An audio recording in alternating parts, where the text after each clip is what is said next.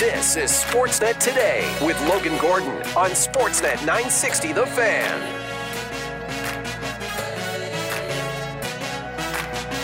I think it shows a lot. I mean, we've had tough stretches of games in the past year, and we've been down and we haven't shown any character. And I think today we really did. And I know that this group can show character, and we just have to understand that we have to do that for each other to win games, really, and be consistent about it.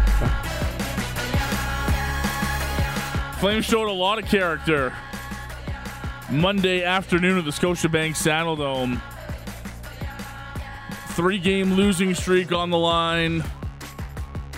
One of the top teams in the NHL coming to town. Your former number one center scores a natural hat trick.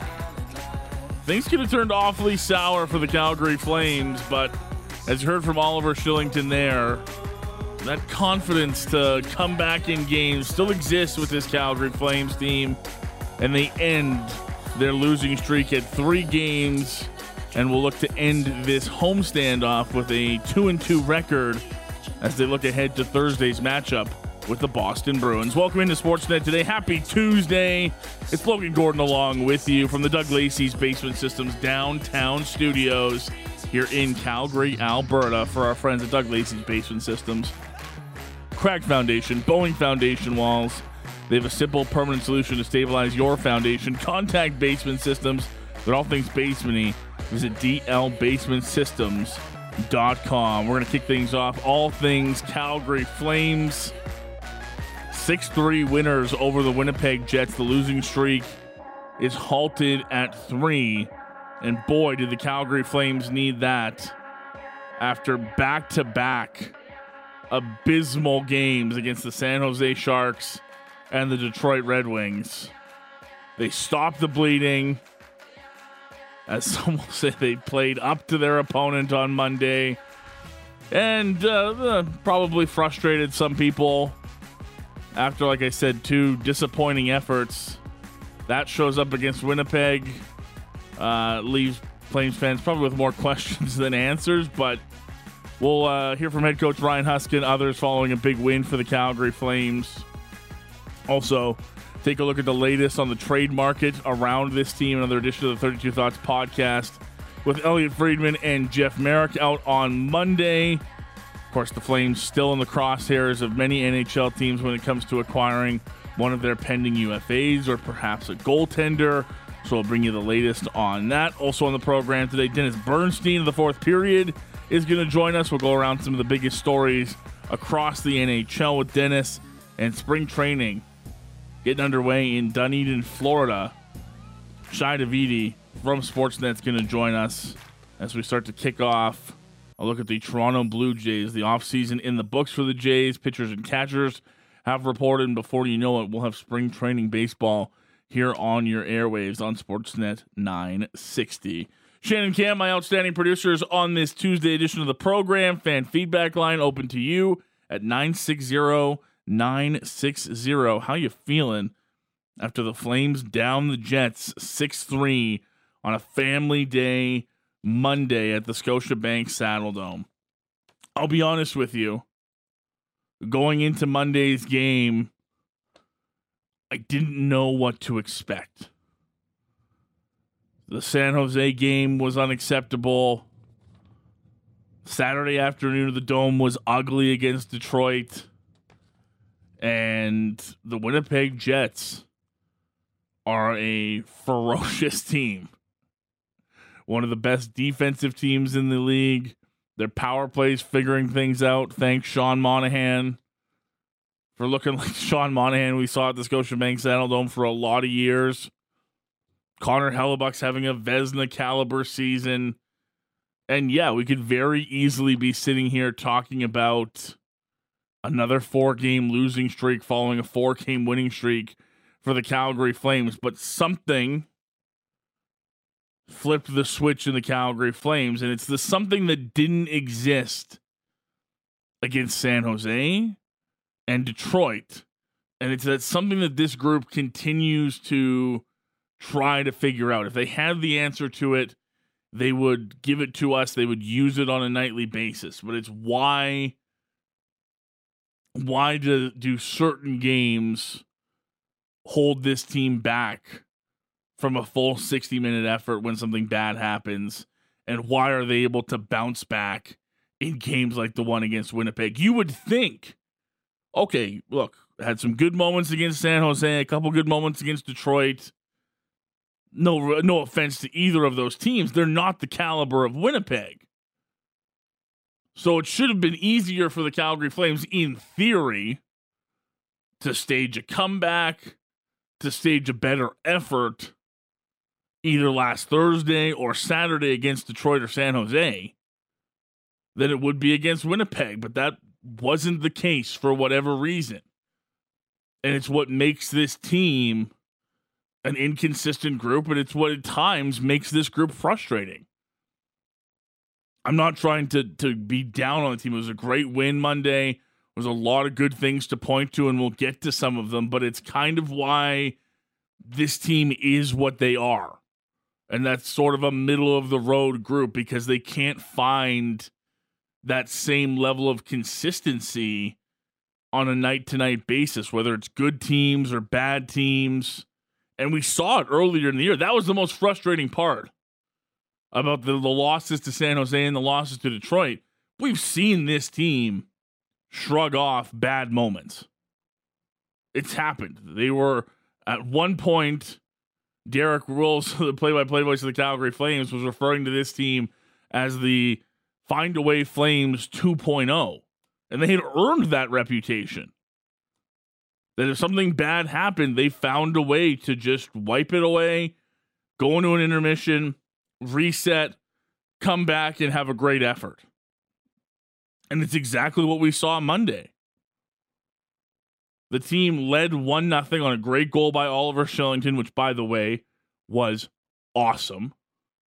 I cannot wait to talk about that. I can't wait to hear from Oliver again after scoring that goal. But then the floodgates sort of opened, got into some penalty trouble. Sean Monahan does what Sean Monahan does when he's healthy. And all of a sudden, it's 3-1 Winnipeg. And you're thinking, okay, this team just had it out for them against Detroit and San Jose. And lesser moments folded them in those games. Lesser waves of good opposition play folded this team the last two games out. So surely, against a good Winnipeg team like this, it's going to be the same result. Well, you'd be wrong. They weren't affected by it. They got a big save from Jacob Markstrom when they needed to, on Sean Monahan again. The guy could have had 4 goals in the first period. You'll hear Ryan Huska, the head coach of the Calgary Flames, reference that when we hear from him in just a moment here. But you would have bet anything that last night would have, against Winnipeg, one of the best teams in the NHL, would have given them the same result. But that's that fight back that Oliver talked about, that wanting to play for each other, that having the belief that doesn't matter what happens, they can come back in these games. And would it be much nicer if the Calgary Flames were up in every game? Yes, obviously. It doesn't happen that way all the time. But how they respond to it has become equally important and shows a lot of character from this group. Again, a 3-game losing streak is nothing to be proud of at this time of the season, but you can let it spiral away from you. You can let it turn into a bigger issue for this team, and they didn't do that on Monday. And I give the group a lot of kudos. I give Nazem Kadri a lot of kudos. I give Jacob Markstrom a lot. They fought back and made sure that they ended it at 3 games, and now it's on them to bring that same kind of effort against a very good Boston team that you know is going to want some revenge come Thursday at the Scotiabank Saddledome. Let's go back to the Flames locker room last night. Hear from the head coach, Ryan Huska, his thoughts following a big 6-3 win for his team at the Scotiabank Saddledome on Monday afternoon. Coach, what does it say about your team that you guys came back from pretty early and a significant deficit? Yeah, a lot. I mean, It can be hard sometimes when you're not having success, and it starts getting piled on a little bit. But right from the beginning of the year, this team always has kind of stuck with it. So I think when you look at this game, the save that Jacob made could have made it 4-1 at that situation, and that's probably game over. And then sticking with it and finding a way to score that goal at kind of the end of the first period. And then from that point, I thought we managed it fairly well. So they have a good power play, and when we needed to, we came up with a really big kill at the end of the game. Oliver scores his first goal in a long time. How did it feel for you seeing it happen? Great. I had a smile on my face, for sure. He's gone through a lot, so it's nice to see him come back and do that. And not just that, he's contributing in a lot of different ways. So it's good for him to continue to. Is it neat to see that being like a coast to coast, like that, a really, really nice goal as opposed to kind of banking one off a guy's? Sure, absolutely. I mean, I didn't get the crowd going. People know who scored that goal too, so I thought there was a lot of noise after that, which was really nice to see. So much talk this season, rightfully, about the young guys coming in, but I look at this game and I see Blake Coleman, Kadri, Mangiapane. Does it feel like a game where you really leaned on your bench? Those are the nights when you need them to be the best players. I mean, your young guys can give you a little bit of juice from time to time, but when you need to be at your very best, you have to be led by certain people, and those are the guys that have to do it. So Naz was really good tonight. Huey was good. Michael's line, when we needed them to go, they shifted the game, I felt, for us, and that's what you need. What's the message you're sending to Kuzmenko on the fourth line? It's not even really a message. Like, we're trying to find a little bit more rhythm, and the way we started the game with Connor in the middle of the ice just didn't seem for me like it was working. I feel like he's been effective with Naz and Marty, and I guess I just didn't like the way it was shaking out for him more so than anybody. So it's just one of the switches that we kind of felt like we had to make in that area, but it's nothing on him, and who knows what it'll look like the next game. Do you feel like your guys did anything different after it became 3-1, or was it just sort of a matter of doing what you want them to do and sort of sticking to your game plan? No, they stuck with it. I mean, as I mentioned, that goal that we were able to score off the forecheck was a big goal, and I think making it 3-2, it brings a little bit of life back because there's a lot of game left. So that was a big moment of the game, and then I thought we just continued to get better as the night went on. There you go. That's head coach Ryan Huska. His thoughts following a big 6-3 win for the Calgary Flames Monday afternoon at the Scotiabank Saddledome. One of the things that he mentioned, it's made its rounds on social media as it deserves to. A great moment at the Scotiabank Saddledome. It actually kicked off the scoring, one of 5 goals put up by both teams in the first period, and had to be a sigh of relief. It had to feel really damn good because it was really good watching it, and just hearing from the guy, it made you feel good. So I could only imagine how good it felt for Oliver Kylington to put this goal home. First time he scored since returning to the Flames lineup. Here comes Kylington in with a backhand, he scores!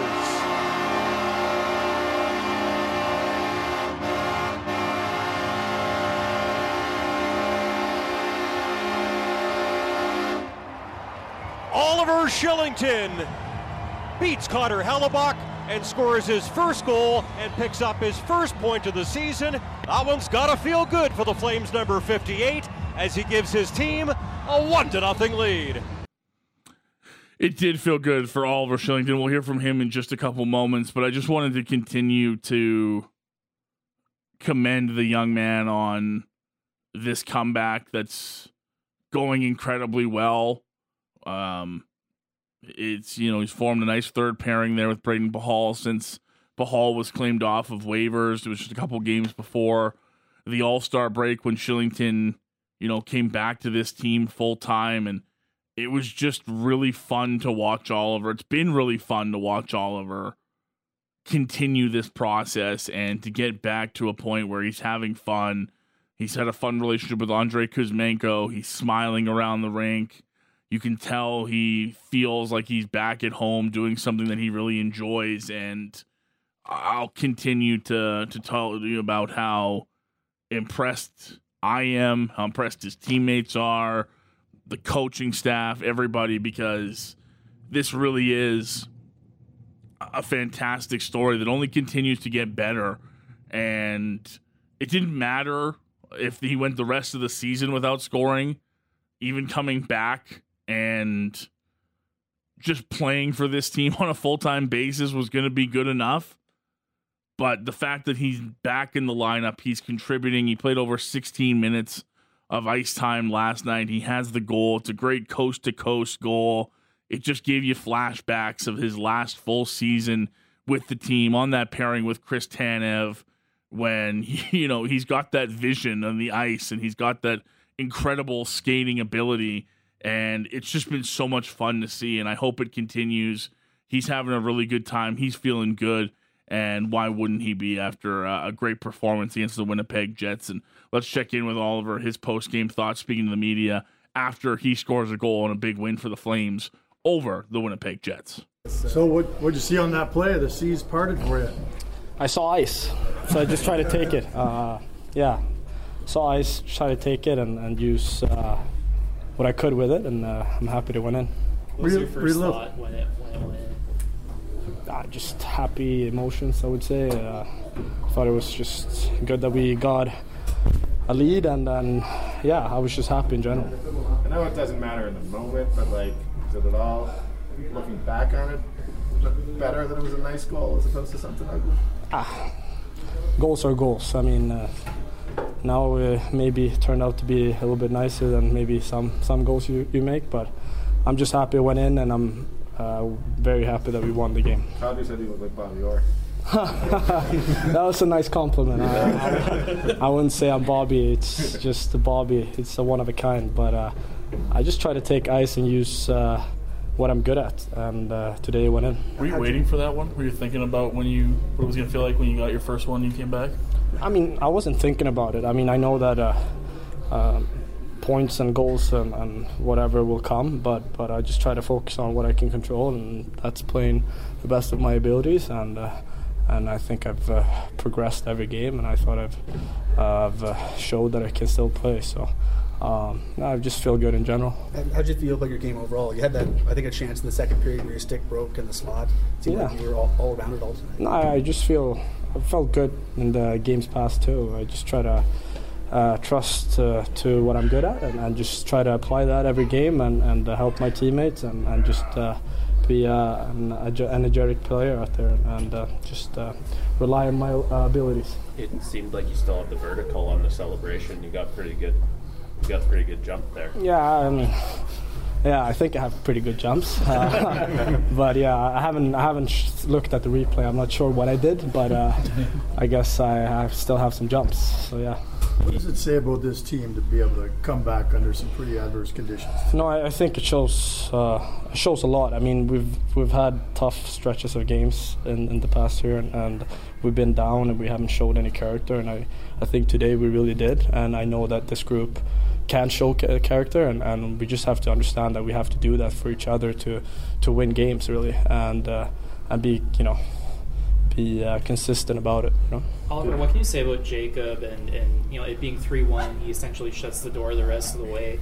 What can you say about his play this afternoon? I mean, we love Jacob. We love Marky. He's a great goalie. I would say he's top 3 goalie in this league. So, I mean, everyone will have bad bounces sometimes, and we always have his trust, and we know that he can save games for us. So, I mean, I thought he was very good today, and I thought he saved those pucks he should have saved. You just talked about, showing that you guys can bounce back from adversity and fight back. Do you guys need to show that to yourselves at this point?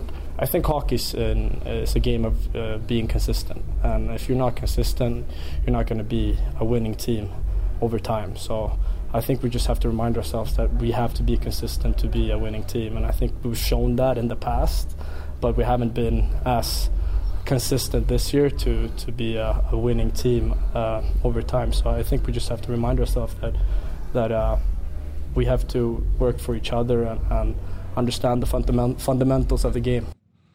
Number 58, Oliver Kylington, his first goal of the season Monday against the Winnipeg Jets, and you just see a more confident Oliver. He's having fun. He's joking around with the media. He's got that smile back on his face, and it's awesome. It'll be repetitive from me because it won't ever be anything but awesome, but to have moments like that, to see the smile on his face, to just see a guy that really went through some pretty terrible things come back is never going to be anything but awesome to me, and I think to a lot of people. And you try not to cheer for teams or stories and things like that in media. I'm cheering for that guy. I hope it only continues to get better for Oliver as it goes on, and it's been a lot of fun to watch. And Monday was just another step in the right direction for Oliver Kylington, who's continued to really be a key part of the Calgary Flames. And look, with Noah Hanifin and Chris Tanev in this weird spot between the trade deadline, who knows what Oliver Kylington's season looks like the rest of the year for the Calgary Flames? Who knows what his importance is to the Calgary Flames going forward? It kind of felt weird to talk about that before Oliver fully returned to the Calgary Flames, but we're talking about a 26-year-old defenseman, right in or around the prime of his career, who was in a top 4 spot before he went away from the team for a while. And before the year is over, when and if Chris Tanev and Noah Hanifin get traded, he's going to be back in that spot. And who knows what this team looks like next year. It could be another year where the team is looking for Oliver to take that next step and continue to be a top 4 defenseman for this group. And it's going to be really fun to watch, because I think not only is he just happy to be back, he's happy to take on those challenges, and he's ready to be a bigger contributor. And the Calgary Flames are going to need that. Like I said, if Chris Tanev or Noah Hanifin aren't here in a couple weeks' time, and if he continues to look like he did last night, 9 games back into his NHL comeback, then that's nothing but good news for the Calgary Flames and a guy like Ryan Huska as his head coach. A couple texts at 960-960 to get to. The fan feedback line is always open to you. Would love to hear from you on this Tuesday edition of Sportsnet Today. If you're listening live, Kelly in Copperfield's kicking us off. She says, geez, I want the trades to happen. Too worried someone is going to get hurt. I understand Conroy wants to get the best return, but injury is a very real possibility. Could end up getting nothing. Also, is it known if New Jersey is still talking to Calgary about Markstrom? First things first on the injury worry. As we get closer, that conversation, I think, is going to become more important. I know it's one that Pat's fielded a lot on Flames Talk and doing the Flames Talk post-game show. It's one that he's talked about a lot, and he's written about at sportsnet.ca. It's so hard to tell these guys, or to tell head coach Ryan Huska, hey, I don't have... You're not going to have Chris Tanev tonight. You're not going to have Noah Hanifin unless it's right there. Like, unless you're on the precipice of a deal, it's hard to do that. And look, you can go back even to last season with Jacob Chychrun. He sat out weeks while the Arizona Coyotes eventually figured out how to trade him to the Ottawa Senators, and kind of affected his play when he came back. It felt like he took some time to really get his setting again, so I don't know how other teams feel about it. But yeah, Kelly, I can understand why you would be worried about it. I think it's in the back of everyone's mind every time Noah Hanifin gets hit, every time Chris Tanev blocks a shot. It's just going to have to be something that we live with until, if and when it gets to the point of Craig Conroy feels like he can't take that chance anymore because the trade's there on the horizon. As far as the Markstrom stuff, I'll just go off of what Pat has said in the last 24 hours, and that's that it feels like it's cooled off a little bit. I don't think it's changed the interest from New Jersey. I think right now the Flames probably know what's on the table from New Jersey, but I don't know that that's changed anything as far as what's going to happen with the deal. And the details are still what they are between the two teams as to what caused the first deal to happen or not happen at the end. And I think New Jersey probably remains interested as they try to battle for an Eastern Conference playoff spot. But at this point, it doesn't feel like it's maybe as hot and heavy as it was even, say, a week ago at this time. This one says, again, on the Markstrom front, reports that a Markstrom trade with New Jersey was scuttled because the Flames refused to retain salary doesn't sound correct. If the Flames can retain on 3 players, then who would the Flames retain on if Markstrom isn't one of the 3?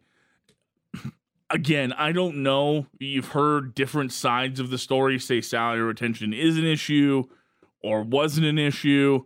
Only, Craig Conroy, Tom Fitzgerald, Don Maloney, the guys that really grind these deals, get to know those sort of details. So I can't speak to whether or not it's true or not. The only thing I would say is maybe the only thing, if that's the issue, maybe how New Jersey values salary retention compared to Calgary's value of salary retention. Maybe that's the difference, right? If you're Calgary and you're going to retain salary for 2 more seasons plus the rest of this one, I'd say you want a pretty significant asset in return for doing that, especially if it's 50%. Like if New Jersey is getting Jacob Markstrom at $3 million on the cap for the next 2 seasons after this, and Craig Conroy and the Calgary Flames are going to foot half that bill, I'd want a pretty significant asset in return.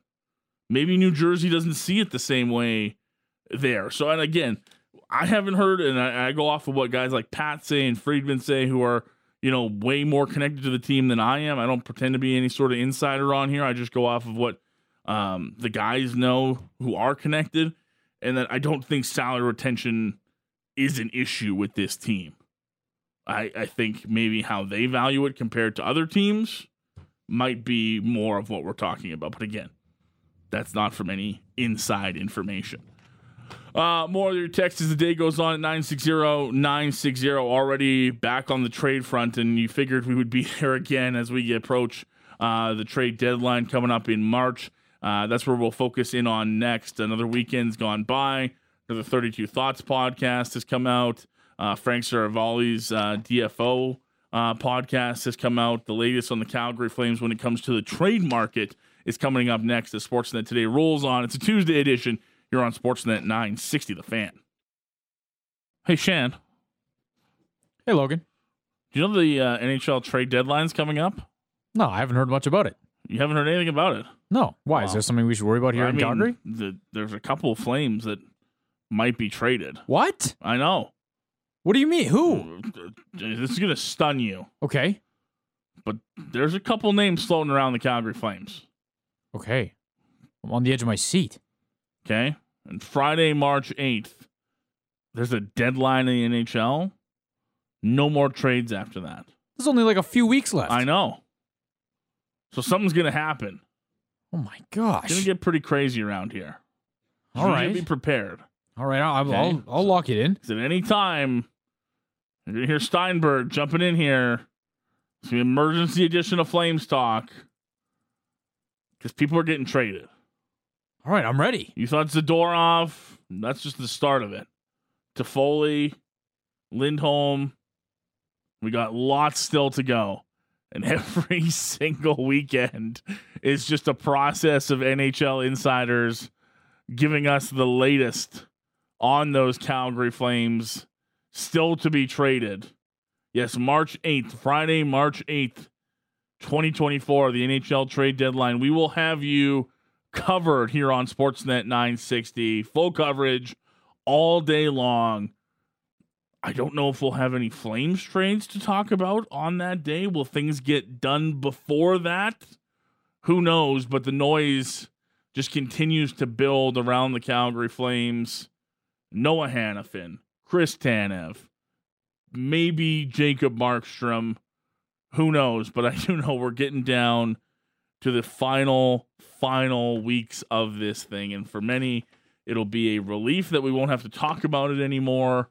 For some, they can't wait to see what kind of return Craig Conroy could get for some of his pending UFAs. Let's get you the absolute latest on the Calgary Flames, starting with the 32 Thoughts podcast, the new edition dropping Monday with NHL insider Elliot Friedman and host of the Jeff Merrick Show here on Sportsnet 960. Jeff Merrick, they put this out every weekend and sometimes multiple times during the week with the latest on news around the NHL. Here's what Elliot and Jeff got into regarding the Calgary Flames on Monday. You know, I really feel for the Flames and everyone around them. I really do. I don't want to talk about them To be honest, the last 2 weeks I've kind of wanted to stay away from them. I really do think after a while it becomes, it's not enjoyable. Like I don't think like you know me, Jeff. I love talking hockey. I love talking about what's going on. It's my job, but it's not enjoyable to keep talking about or keep, you know, for lack of a better term, picking apart the same team all the time. And last week, I didn't really want to talk about them, but then the Markstrom thing with the Devils came to you, and you can't ignore that. And this week, I didn't want to talk about them, but then, you know, you talk to a whole bunch of teams, and it's like everyone's waiting on the Flames to decide what they're going to do, and it's pretty clear what's going on with Hanifin, that he's going to market. Now, the team doesn't want to talk about it, and the agent doesn't want to talk about it. And I think it's because, you know, the Flames were going really well, and then the Markstrom thing got out, and it's you know, Ron and Kelly were basically saying on Saturday night how they think it's really fouled up their season. And I think the Flames are also trying to protect some of their players, particularly Markstrom, and, you know, who is not a UFA. And, you know, I just think they want to calm the noise around their team. And it's just so hard to do it. But look, it's pretty clear Hanifin's going to market. We know Tanev's going to be traded. I think Markstrom is frustrated, but he's basically says, you bring me something and I'll consider it. You know, so I think that's where we are. When it comes to Tanev, I think the Flames are waiting till a first round pick gets offered. I think that's what they're waiting for. And if a team steps up with a first rounder, I could see it happening. And I think there's a pretty big group there. It's Toronto, which I think is offering multiple picks, but none of them are first, and their first, second available isn't for 4 years. So that's a challenge. It's Toronto, it's Dallas. I think Colorado's in there. Edmonton and Vancouver. Vancouver, I think it's very hard for them to do, but I think they like the idea of it, and they would really prefer Edmonton not get them. Like, I think with Edmonton, it's all coming down to what they think they want to do. Like, what is their number one thing that they decide to go after? And they still have a little bit of time to figure it out here. But that's like, they're going to take a swing. You know, Ken Holland has joked before, nobody's traded more first round picks than him. And this is a go for it team and a go for it year. So they're going to do it again, probably. So I think he's looking at it like, what am I going to do it on? And so that's part of this. But I think there's a lot of teams around Tanifin. I should call them that, Tanifin. I think there's a lot of teams around Tanifin. I think there's a lot of teams around Tanev, and I think the number of teams around Hanifin is growing because now they see where this is going. I think a team like Toronto would love to get Hanifin, but I don't believe, like I said this last summer, that I think Hanifin's position was to go to the States if he hit the market. And the U.S.-based teams certainly think that. Like, they think that if he goes to the market, they're going to have the better chance of getting him than Toronto or anyone else. So, you know, I think the market for Hanifin is growing. And, you know, we'll see. We'll see where that goes from here. But, boy, I wish I could stop talking about the Flames because it's too much, and I think it's bad for their players and for them too. I think it's a lot to handle. It's a lot, but you listen. You play the course, right? You play what's in front of you. What can you do? I think we're all sort of wondering, you know, okay, where's the fit for Hanifin? You know, I wonder, even though Dallas is probably looking for a right shot D, would they be interested in Noah Hanifin? And they just lost Yanni Hakanpää. I'll tell you what, I don't know how they would do it by way of what they would have to give or how they could fit in. But my first thought, hearing you talk about that on Saturday, Elliot, were the Tampa Bay Lightning. Like, you know, they're not going to throw in towel. I mean, I don't know how that would possibly work. But you know that Julien Brisebois might, you know. Well, they also don't have a lot to give up. That's what I'm saying. They're in the same boat as Toronto. I don't know how they would. I don't know how they would make it work. but there would be interest, especially now with the injuries. So that's an intriguing one. That one's and I know that Siegenthaler's back and skating with the team, having his first few skates, but I do wonder about New Jersey with Noah Hanifin as well. Yeah, New Jersey's a fair one too. I think Toronto and Tampa are kind of in the same boat. Like they don't have the biggest problem is they don't have a lot of assets they can or want to move. I think Boston and Florida are a little bit different because if they wanted to, they don't have a ton of picks, but they have young players. Like that Lundell has been thrown into some things this year, and I don't know that Florida wants to do that, but if they did, they could. And Boston has players that they could move to. They don't have a lot of picks, but they have players. And that I think Florida and Boston are a little ahead of Tampa and Toronto in terms of what they can do or they might be willing to do. So there is Elliot Friedman and Jeff Marek on the 32 Thoughts podcast released on Monday, wherever you get your favorite podcast, with the latest on the Calgary Flames and Hanifin. I said it myself by accident. Everyone's favorite trade targets, Hanifin. You heard some team names there thrown out by Elliot Friedman, one of them being the Tampa Bay Lightning. And that's an interesting one because on the DFO rundown, Frank Saravalli, our NHL insider from Daily Faceoff, talked about the Tampa Bay Lightning and their pursuit of Noah Hanifin and what it might look like over the next couple of weeks. What's the update on Hanifin? It seems like is it trending, Frank, for sure that he's getting traded? Yes, that is certainly the indication that Noah Hanifin is going to be on the move before March 8th. And not really a surprise given that we've gone so long this side of the All-Star break not hearing anything about a contract extension that it would be heading in this direction. Now, this is going to stay consistent with what I've been reporting the whole time, which has been that Hanifin had expressed to the Flames way back a year ago that he did not want to play in Canada, that his preference was to play in the US. So near as I can tell, there are no Canadian teams that are pursuing him. Not the Toronto Maple Leafs, I don't believe the Edmonton Oilers. And when you add all those things up, I can't imagine that the Vancouver Canucks are there.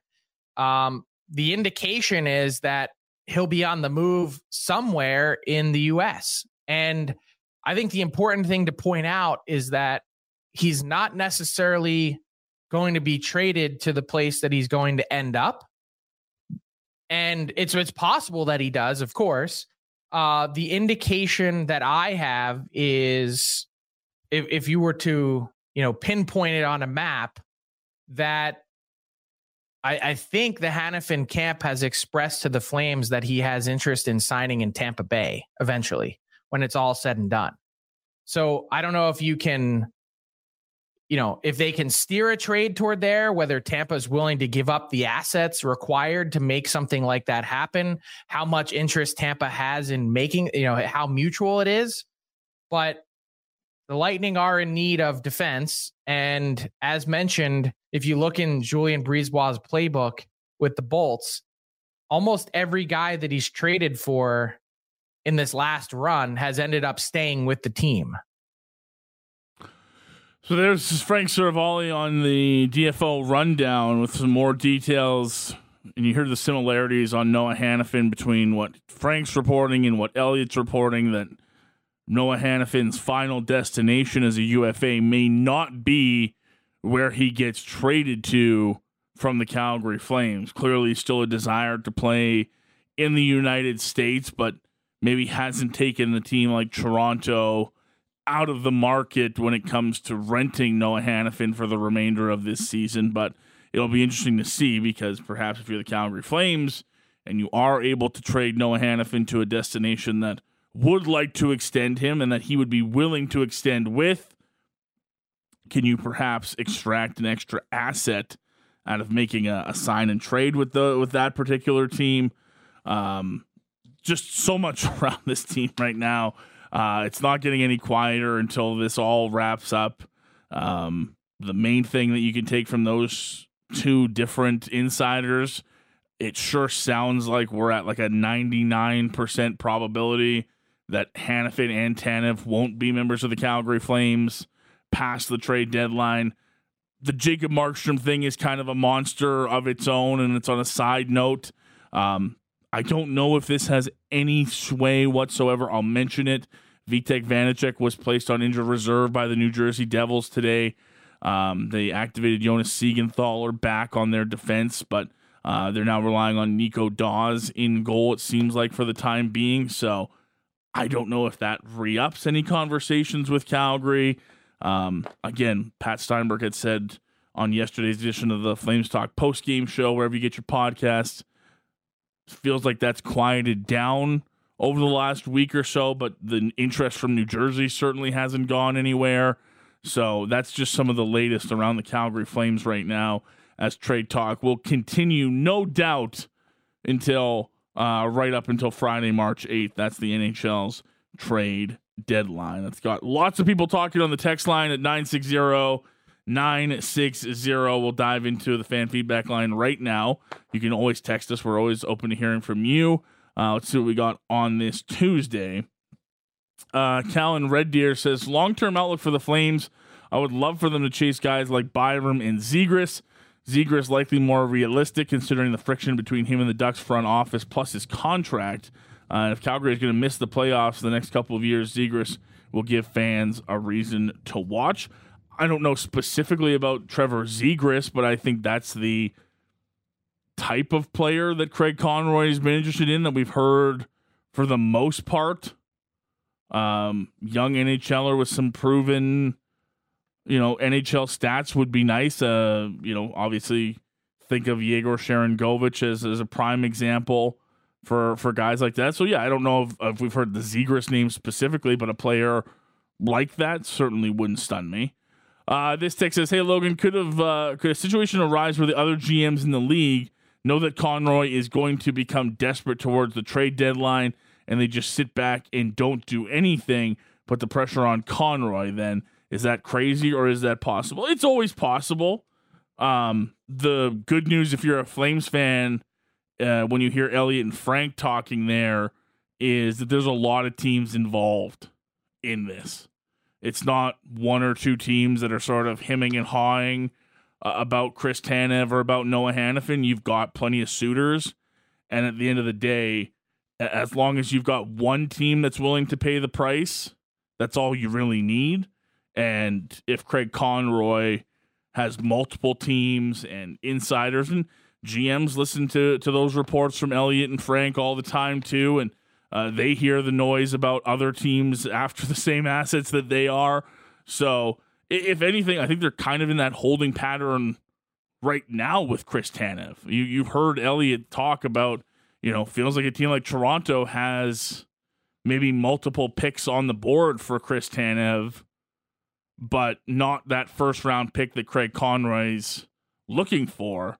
Well, they're kind of playing that waiting game right now between both sides. So by the same account, Craig can, hold his cards for as long as he wants to too, and say, look, first person that's willing to pay the price gets the asset. So if anybody wants to call me up and hit that asking price, let's go ahead and make a deal. So I think there's always that worry, but as far as the Flames go, these are too valuable of an asset, I think, for other teams to let slip past the trade deadline. So I wouldn't be as worried about that as possible. As maybe other years, I should say. This text says, Logo, with Hanifin testing the market, why do the Flames not pivot and give Tanev the deal he wants? If retooling on the fly is in play, then wouldn't this make sense? The only thing about that is, as you start to hear more about the Flames and where this rebuild or retool, whatever you want to call it, the direction it's going is really, say, 2027. So let's call it 3 years from now. 3 years from now, Chris Tanev's 37. He hasn't won a Stanley Cup. He's never been past the second round in his NHL career. So I think for him, knowing the direction the Flames are going in might not fit with his long-term outlook. I think he'd probably like to chase a Stanley Cup with a contender over the next couple of seasons. And in reality, well, I don't think it hurts you to have Chris Tanev around. If you're not going to be competitive with Chris Tanev, while he's 35 and 36, maybe you're better served using a younger player in that spot and getting some more run in the NHL system than Chris Tanev. Because you know what Chris Tanev is. And look, Chris Tanev could play for my team any day of the week. The guy's an absolute warrior. He's a stud defensively, but that doesn't change the fact that he's 34. And when this team ideally would like to get back to contender status, I don't know if at 37 he's the same guy or holds the same value as he would right now. A couple more texts at 960-960. This text says, I wonder what we'll even talk about after March 8th. Probably get back to the usual will they or won't they make the playoffs that we have every year. At least the focus on the future makes the losses easier to handle. This text says, Hanifin will get traded to the place whoever has the best package. Simple as that. I fully believe that's what's happening for Noah Hanifin and Chris Tanev. Like I said, I think maybe if you're Craig Conroy, if you're able to leverage something better from a team that feels like they can re-sign Noah Hanifin to a longer-term deal, then maybe that's something you have. But, yeah, as far as him being a UFA and being concerned about where he wants to go in the summer, Craig Conroy and Flames management really aren't here for any of that. This text says, we'll finish off with this one. Flames got all these good players that were American. They all want to go back home to Florida, Columbus, now Tampa Bay for Hanifin.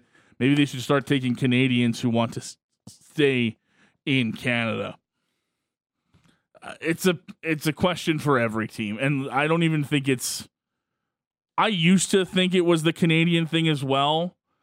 I think it's the market thing. As much as I hate talking about it, and I wish it wasn't such a big discrepancy, I think it's a tax thing too. I think these guys look at a place where maybe they can be competitive and take home more money at the end of the day and say that's a big advantage for them. And that applies to plenty of American cities as well.